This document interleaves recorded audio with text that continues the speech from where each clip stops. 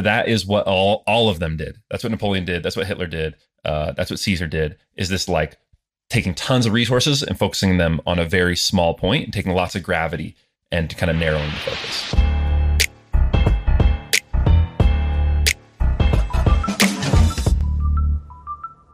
Hey, My First Million fans, this is producer Ben. I'm subbing in this week because Sean is out with some family stuff.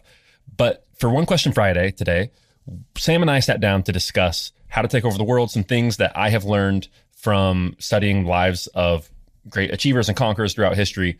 And Sam and I just got to talking about history and great people in our own lives and what we've learned from them. So it's a little bit of a more random and less focused One Question Friday, but I think there's some really good stuff in it that I think you'll really enjoy.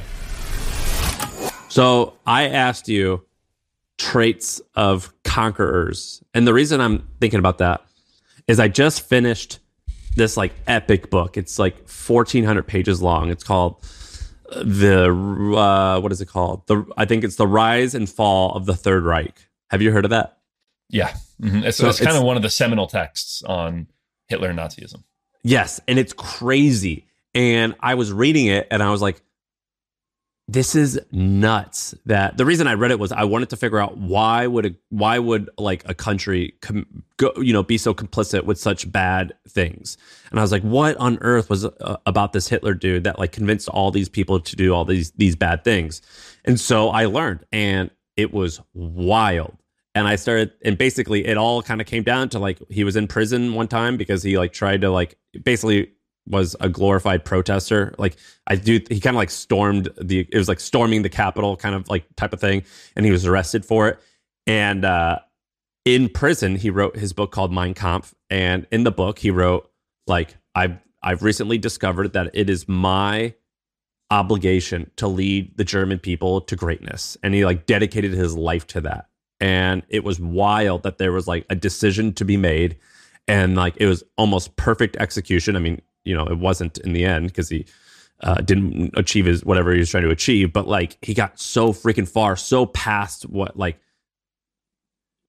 ever would have thought. And at the time when Nazis came to power, or right before they came to power, they were the freaks of Germany. Like at the time, they were like they had a lot of homosexuals in the crew, which was like not looked on nicely, at that time.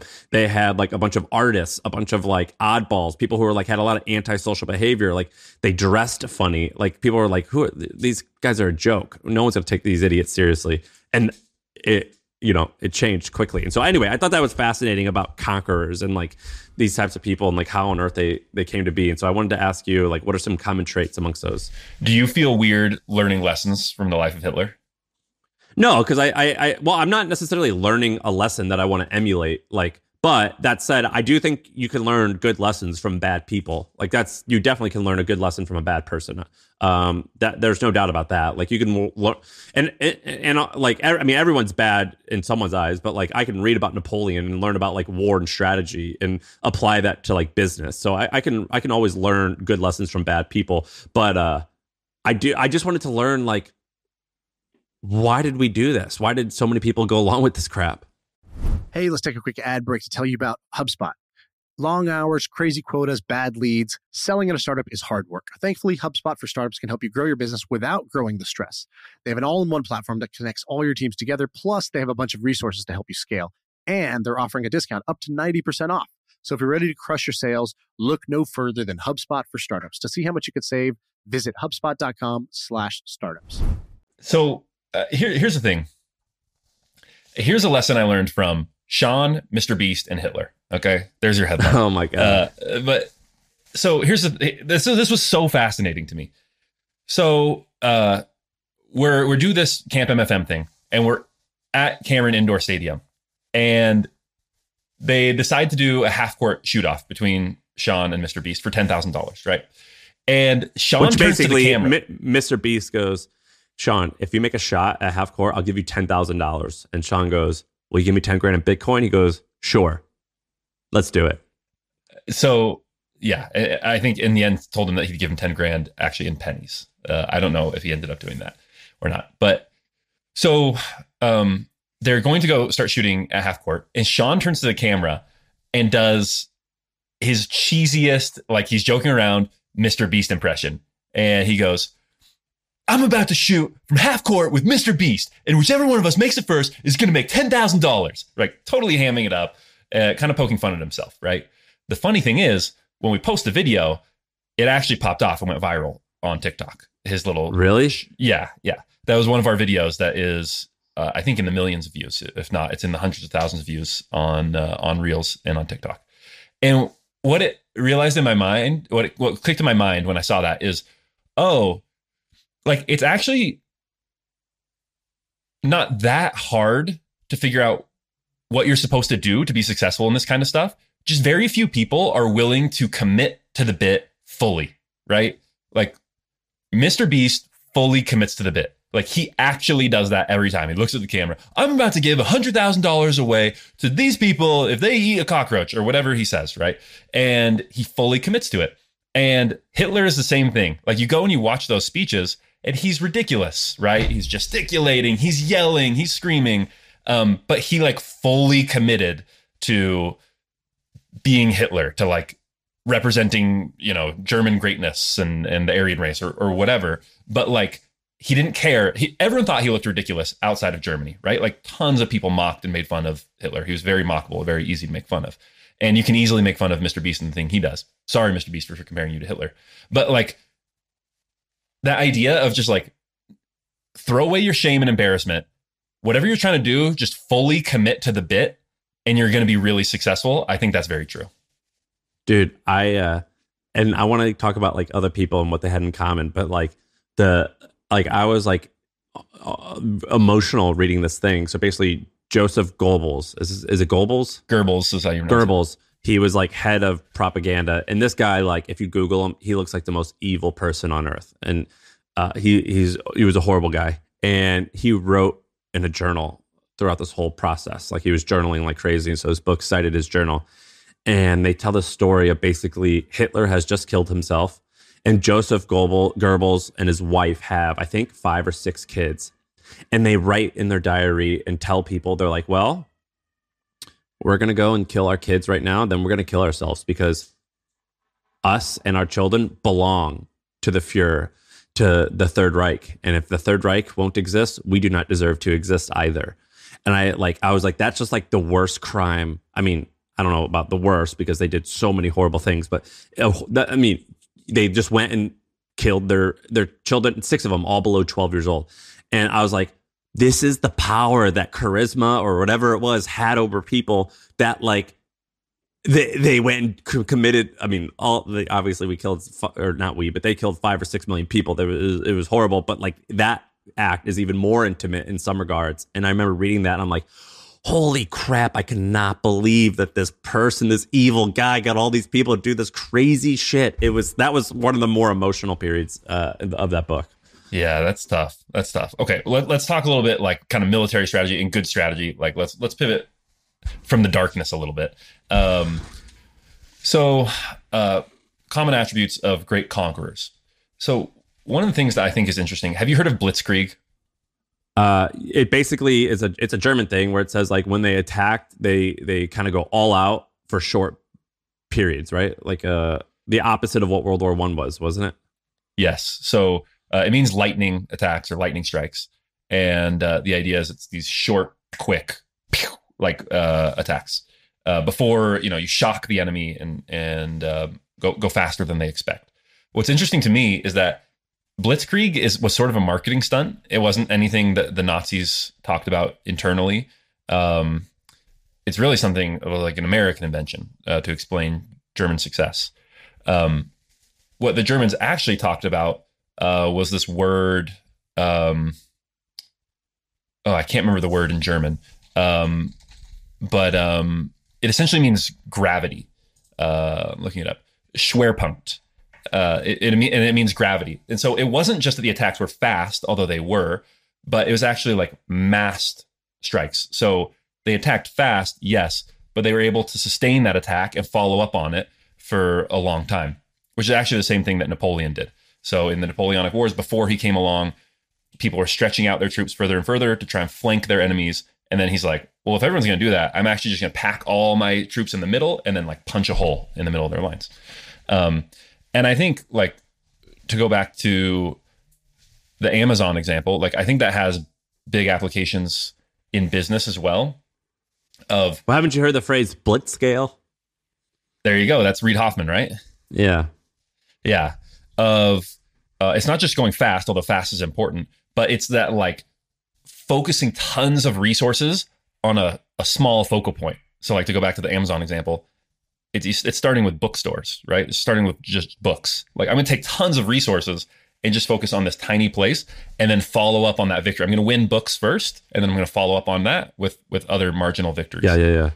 And so that was interesting to me that like that is what all of them did. That's what Napoleon did. That's what Hitler did. That's what Caesar did, is this like taking tons of resources and focusing them on a very small point and taking lots of gravity and kind of narrowing the focus. So I that was one interesting takeaway for me.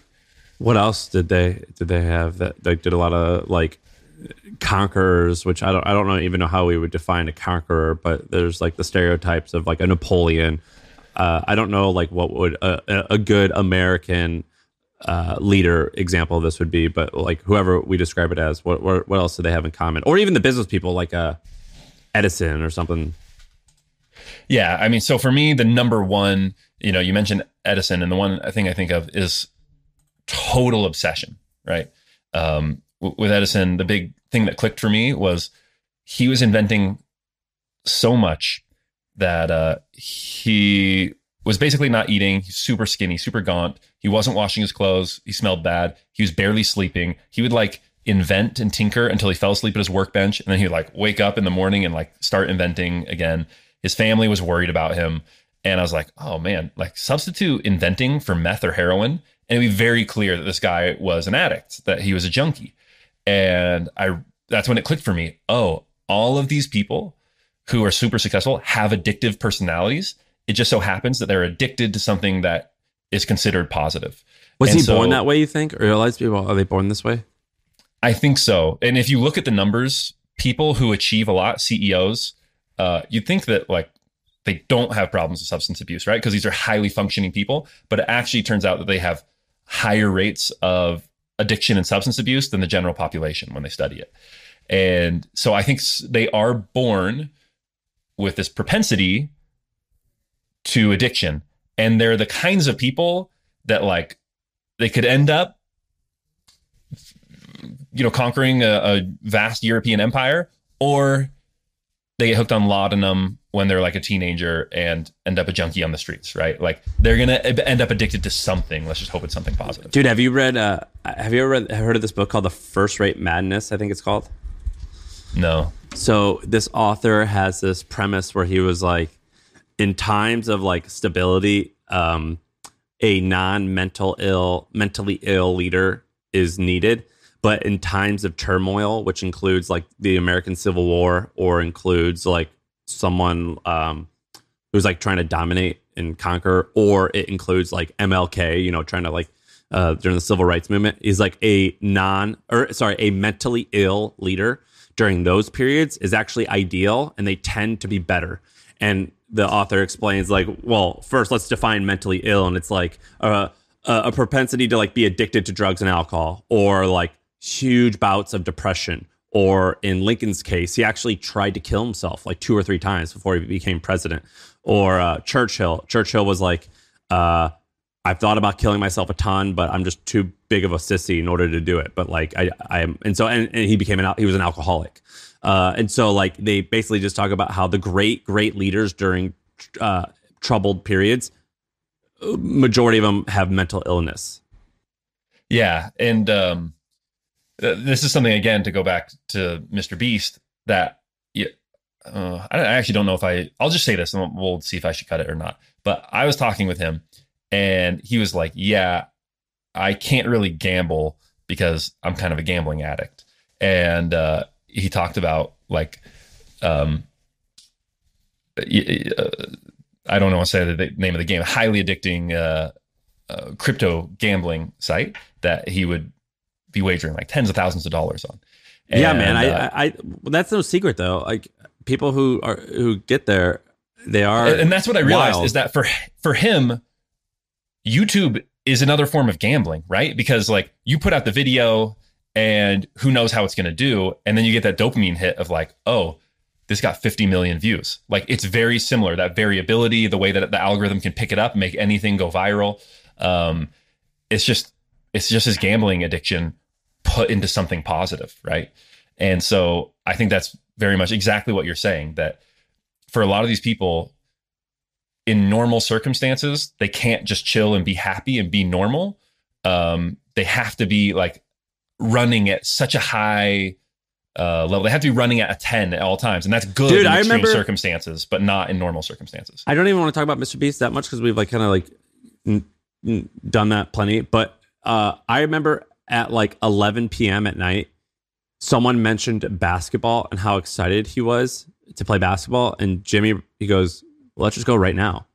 And we were like, what? Dude, it's like 11 o'clock.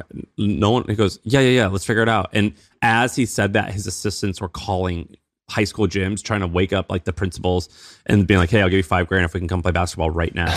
And I was like, what? No, dude, I don't want to do that. It sounds like hell. But he was serious. He wanted to go do it. Yeah. It was weird. It was crazy. All right, everyone, a quick break because I want to fill you in on a little experiment that I'm doing. I've got a new project. It's called MoneyWise. It's a personal finance podcast for high net worth people or young people who are on their way to becoming high net worth. When I made a little bit of money, I didn't even know how much money I should be spending each month. Should it be $10,000, $30,000, $50,000? And I didn't really have a lot of people to ask. So I created a podcast called MoneyWise because I wanted to figure out what are some of the things that people who have a lot of cash and who have a high net worth, what do they do with it? The first episode is with a friend of mine. He sold his company for $200 million when he was 31 years old. He gets super transparent about his monthly expenses, his portfolio, how it impacts his happiness, everything. And so I want you guys to check it out. It's called MoneyWise. That's one word. You can find it on my Twitter bio. I'm the Sam Parr, or you can just type in MoneyWise on Apple, Spotify, and YouTube. All right, back to the pod. Hey, let's take a quick break to tell you about the HubSpot Podcast Network. If you like podcasts like this, you should check out some other cool podcasts. One is called Business Made Simple. It's hosted by Donald Miller, and it's brought to you by the HubSpot Podcast Network. And what he does is he makes it easy to take the mystery out of growing your business. There's an episode that you should check out called What You Should Put in a Job Description to Get the Perfect Hire. And in this episode, Donald Miller looks at the whole hiring process and how important it is to emphasize both the positive attributes and the drawbacks to future candidates. And you'll learn why being self-aware as a leader will help you avoid hiring disasters. So check it out. Go listen to Business Made Simple wherever you get your podcasts. Who have you met besides him that you'd put in that category of these like obsessed, like almost conqueror types, whatever we're calling this personality type? Who have you met that kind of has that gene other than him? I think you kind of have a screw loose in that way. Like, look at the way you approach fitness. Like, you have trouble dipping your toes into things. Yeah, that's for sure. And you've talked about you have an addictive personality as well. And, I do. But yeah, I think I definitely am crazy. I think though that I don't have the drive. Like I am a little bit more self-aware where I'm like, no, I don't want to do that. That sounds too hard. But yeah, I'm definitely crazy in that obsession regard. Yeah. Our software is the worst. Have you heard of HubSpot? See, most CRMs are a cobbled together mess, but HubSpot is easy to adopt and actually looks gorgeous. I think I love our new CRM. Our software is the best. HubSpot. Grow better. I'll give you one. Yeah, give me one. Do you know who Tucker Max is? Yeah. So Tucker Max is this author. He's my friend. I haven't talked to him in a while, but I used to be buddies with him. And he's an author. He wrote I Hope They Serve Beer in Hell. Now he has a company. And lately he's taking kind of like a fairly right turn, or I don't know what you wanted to call it, where he like writes these articles predicting that the world's going to end. And I don't agree with anything that he says about that type of thing. I mean, I agree that like, okay, cool, prepare and be like self-sufficient, but I don't think the world's going to end. And I disagree with so many of his point of views. But whenever I hang out with him and I hear him talk, in my head, I'm like, I think you are wrong. I think you're wrong. I think you're wrong. And yet I find myself like fighting myself from buying into what you are saying, even though logically I'm like, no, I don't believe that that's true for these following reasons. But when I get around him, I'm like, dude, you like are so confident. You are such a good storyteller. You have such strong energy driving you into one direction. It's sucking me in.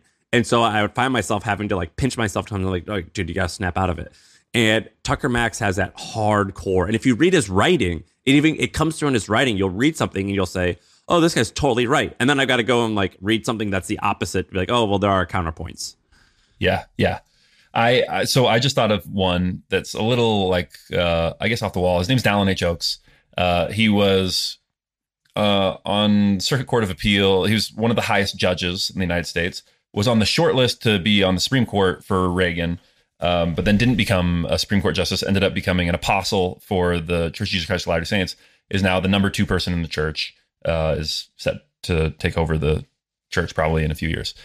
What I found interesting is I think that was the first time I met him when I was like 16, that I encountered true charisma, and it felt different than I thought it would feel. Because when I talked to him, he talked to me for like 10 minutes, unbelievably charmed me. Like I couldn't believe it. But the impression I had coming away was, wow, I'm so smart. Because he was so good at, I don't want to say manipulating, but like at playing on my feelings and just being like, wow, that's really interesting. And just kind of like getting me to feel comfortable and divulge information about myself, and like focusing all his attention on me, that I came away and I was like, man, I'm super special.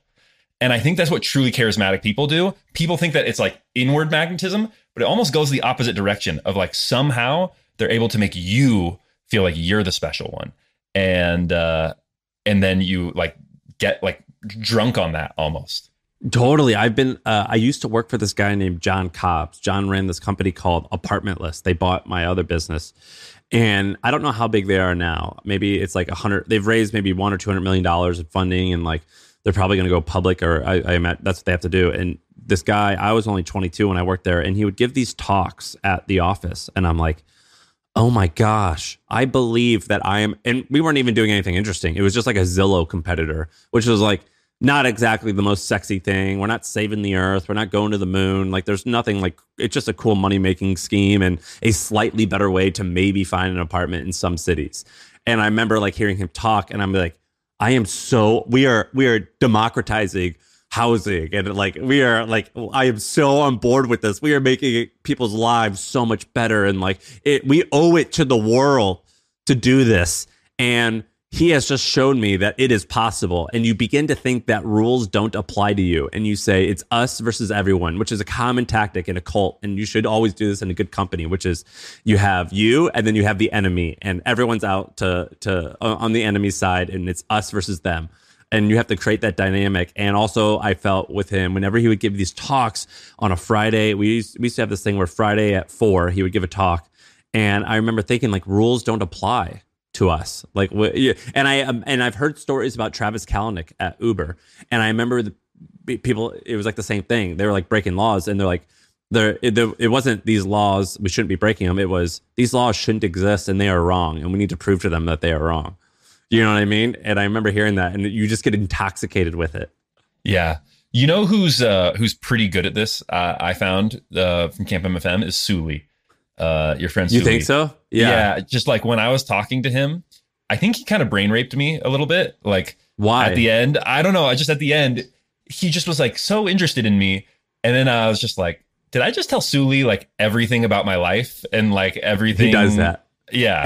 And he won't tell you a thing about his. No. Yeah. I was like, how is it that like you're the multimillionaire? Like you have this successful business that you sold, like you've done all this impressive stuff. And like, we just spent 20 minutes talking about me, and like, you know everything about me, and I don't know anything about you at the end of this. How did this happen? He's so good at it. I don't know. It's yeah, like he's good at it. So is Ben Levy, Sean's partner. Sean, he's really good at that, man. Ben, I always call Ben a shark, but he's not actually a shark, because he doesn't mean, he's not going to like harm you probably. Well, maybe. I don't know. I don't think so. But he's so good where I'll have to stop myself. I'm like, dude, shut the fuck up. You don't need to tell this guy all this shit. Like, it's good to be private about some stuff. And he's so good at getting stuff out of you. He's really good at that.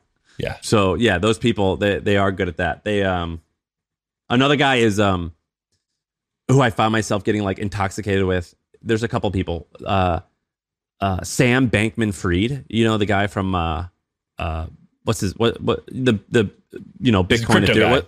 what's his company called? He's got, like, FTX. What is it? That's right. FTX. And then he has another one, I think. Anyway, FTX. When I hear him talk, I just think like, oh, you're right about everything. Like, I don't want to, I can't have, it's hard for me to understand anything other than what you believe, because you've just logically shown to me that this is all true. Even though I'm like, I have to remind myself, like, this guy's just a 29-year-old smart guy, which is cool and all, but like, he's just a guy. He's just a dude. He's still figuring out, just like I am. But I will hear him talk, and I buy into everything he's saying. And another good person is Malcolm Gladwell. If you ever read a Malcolm Gladwell book, you'll think, oh, everything you're saying is facts. In reality, a lot of it's just theories. And he'll say, this is just a theory based off of the data. Who knows if I'm right or wrong? This is just an idea. But I'll read his stuff and I think, oh, this is just how the world is. And my takeaway from that is storytelling is so important. It's so important. I think that Malcolm Gladwell is full of crap. Most of his stuff is like of little to no value. Anyone who asks me how to do storytelling, I'm like, just go listen to Malcolm Gladwell's podcast and analyze every single sentence. Like, it doesn't matter what you think of what he has to say. I think he's this generation's most gifted storyteller, and it's like not close. Dude, he's so good. He's so good. He's unbelievable. He gets you intoxicated is what he does. You feel like this intoxication, and you feel like, of course, this is the answer. What you are saying is true. And I have to purposely go and seek out like other opinions to be like, oh, well, I got to remind myself this isn't necessarily true. It might be, but maybe not. Ogilvy has this good quote, David Ogilvy, like a very famous copywriter and advertiser, that the job of the first sentence is to get you to read the second sentence. And the job of the second sentence is to get you to read the third sentence. And if you read Gladwell with that lens, that framework in mind, he's such a master. Like, the first sentence of every podcast is independently extremely engaging and interesting. And it gets you to listen to the second sentence, which is itself extremely engaging. And like, every single sentence is a masterpiece that gets you to go into the next sentence. Everyone should read it. Everyone should read and listen to as much Gladwell as they can. What's the name of his pod? I forget. It's called something history. Revisionist history. Yeah, it's good, man. And he does a really good job of voice inflections. It doesn't sound like my voice is fairly aggressive. His voice is like soft and welcoming and like warming. And so his inflections aren't like when Sean and I talk and then we like get down low and then we come right back up. It's way more subtle. Yeah. But in everything he says is like a kind of a whisper. But he like knows how to use empty space and silence, and then he knows how to come back in and lead you down and get you to come a little bit more, and then he'll break it to you. You know what I mean? Like, he does these things, and I'm tripping. It's called the slippery slope. That's what I call it. Same, and the slippery slope is my name for that copywriting concept of the first sentence is to get you to read the second, which is to get you to read the third. That's the slippery slope. I want to pull you down that slope, because the further I pull you along, the more bought in you get. And if you read like a Tony Robbins book, he'll say like, I'm about to tell you about one thing that's going to change your life. And he'll spend the rest of that chapter saying, we're about to get to it. We're getting to it soon. But before we do, I need to tell you why it's important. And then like there's a reveal at the end. And oftentimes that reveal is a little bit anticlimactic, but you're so deep down this slippery slope that you're bought in. And so that's what Malcolm Gladwell does wonderfully. He gets me to go down this slope and he pulls me down. And a lot of the great dictators and CEOs and these like leaders, both good and bad, they were awesome at being orators, which is something we don't really talk about anymore. But like Obama was like that, where I was like, I heard Obama talk and I'm like, dude, whatever you say, yes, I like this. It's seductive almost. It like really it's seductive. It's seductive, which the root of all this is learning how to write well and how to storytell, and then if possible, how to speak it. Can I talk about one more attribute that actually you and Sean have done a good job with recently on getting me about is this idea of like bias to action. So for me, my favorite story about this is Napoleon comes into command of the French army in Italy, and it's just been sitting there for months. And the reason is they don't have enough guns, they don't have enough ammunition, they don't have enough shoes, they don't have enough clothes. They're like horribly undersupplied. The morale is low. And so the general before Napoleon is like, they're fighting the Austrians. We cannot go give battle to the Austrians like this. We're in a horrible state. And Napoleon comes in and he's like, okay, so today I'm going to take account of everything that's happening in this army. You're going to give me an accounting of exactly how many shoes we have, the status of everything. And tomorrow we're going to march to go fight the Austrians. And they're like, this is a horrible idea. Like, you should not do this. This army is in no shape to fight. And he's basically like, yeah, Isaac Newton, an object at rest stays at rest, an object in motion stays in motion. And so, like, I don't care. We're going to go attack. And so they go out, they attack, they score a cheap, easy victory, and then they're just rolling, right? And then they roll through Italy and kick the crap out of the Austrians in like a matter of weeks. And so I've been talking to you and Sean about doing better with how to take over the world and getting bigger. And I'm just like, oh, man, I have all these problems. I need more researchers. I need more writers because I have to do all this research. And both of you were just kind of like, bullshit. Like, no, you don't. Just put stuff out. Like, just put out more episodes. What's wrong with you? Just put out more episodes. And so that's something I've been focusing on is like, it's so easy to focus on all the inputs, on like getting everything ready, on planning, on preparing, and this bias to action of like, no. Every single day, you need to be taking steps that have measurable outcomes that advance your goals forward. You need to be doing, and you need to have a bias towards doing those things rather than planning and preparing. Dude, and a good example of that is like only 6 months ago or something. So we were fairly popular. Sean, for some reason, because he's always a little disorganized, his microphone wasn't working. And he's like, fuck it, I'm just going to use my AirPods. And we're like, all right, fine. And he puts his AirPods in and only one of them worked. And the other one didn't even work. It was, for some reason, it was out of battery. He goes, we were just like, screw it. We're going to record this, Sean, with just your webcam and your one AirPod. So that AirPod is going to be your microphone and your, like, how you could hear me talk. He's like, yeah, let's do it. Versus waiting 20 minutes for it to get charged. We're like, no, we can't wait. We have to do it right now. We have to go. And I think that is the way to go. I think that the world wants you to be vanilla. The world wants to make everyone vanilla, and they want you to be safe. And that means planning. And so many people write on their goals for the day. I bet you there's a lot of people listening. They have one task today, which says plan workout or plan, like business, like how I'm going to launch this business, like plan something. It's like, that's their to do. And that's really just kind of a self-masturbation. Like it's a bullshit way to make you think that you actually are doing something, when instead you should just start and figure it out along the way, because virtually everything, not everything, but almost everything related to a project is reversible. Right. So you should always start. And so you should always just make it happen and always have a bias to action, because it also is intoxicating. Right. Dude, have you ever sold anything on the internet? No. So like people talk to me about like, how do I do this? How do I do that?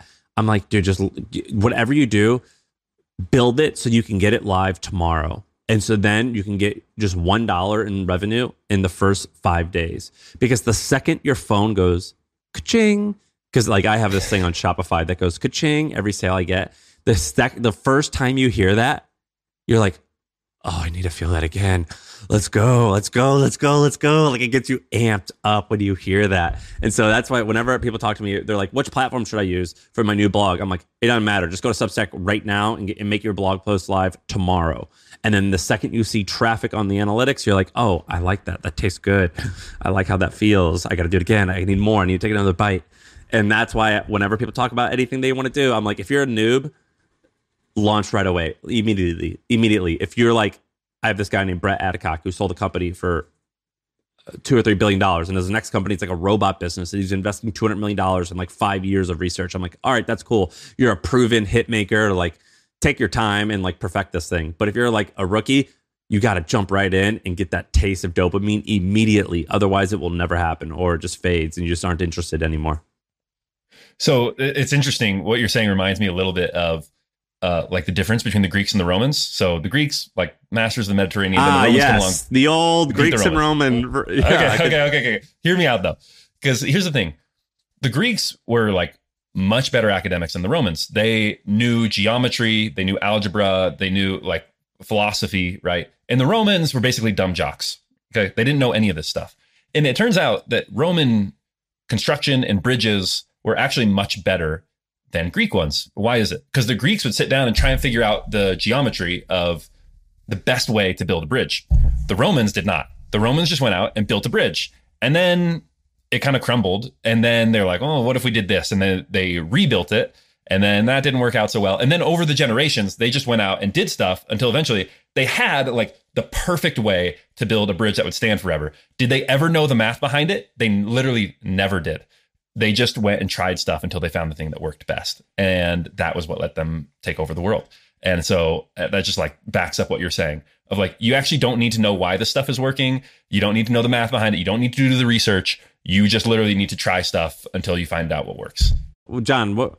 I was going to say, I think, two things I just heard was one, and this is all kind of wrapping us back up to how this applies to like podcasting.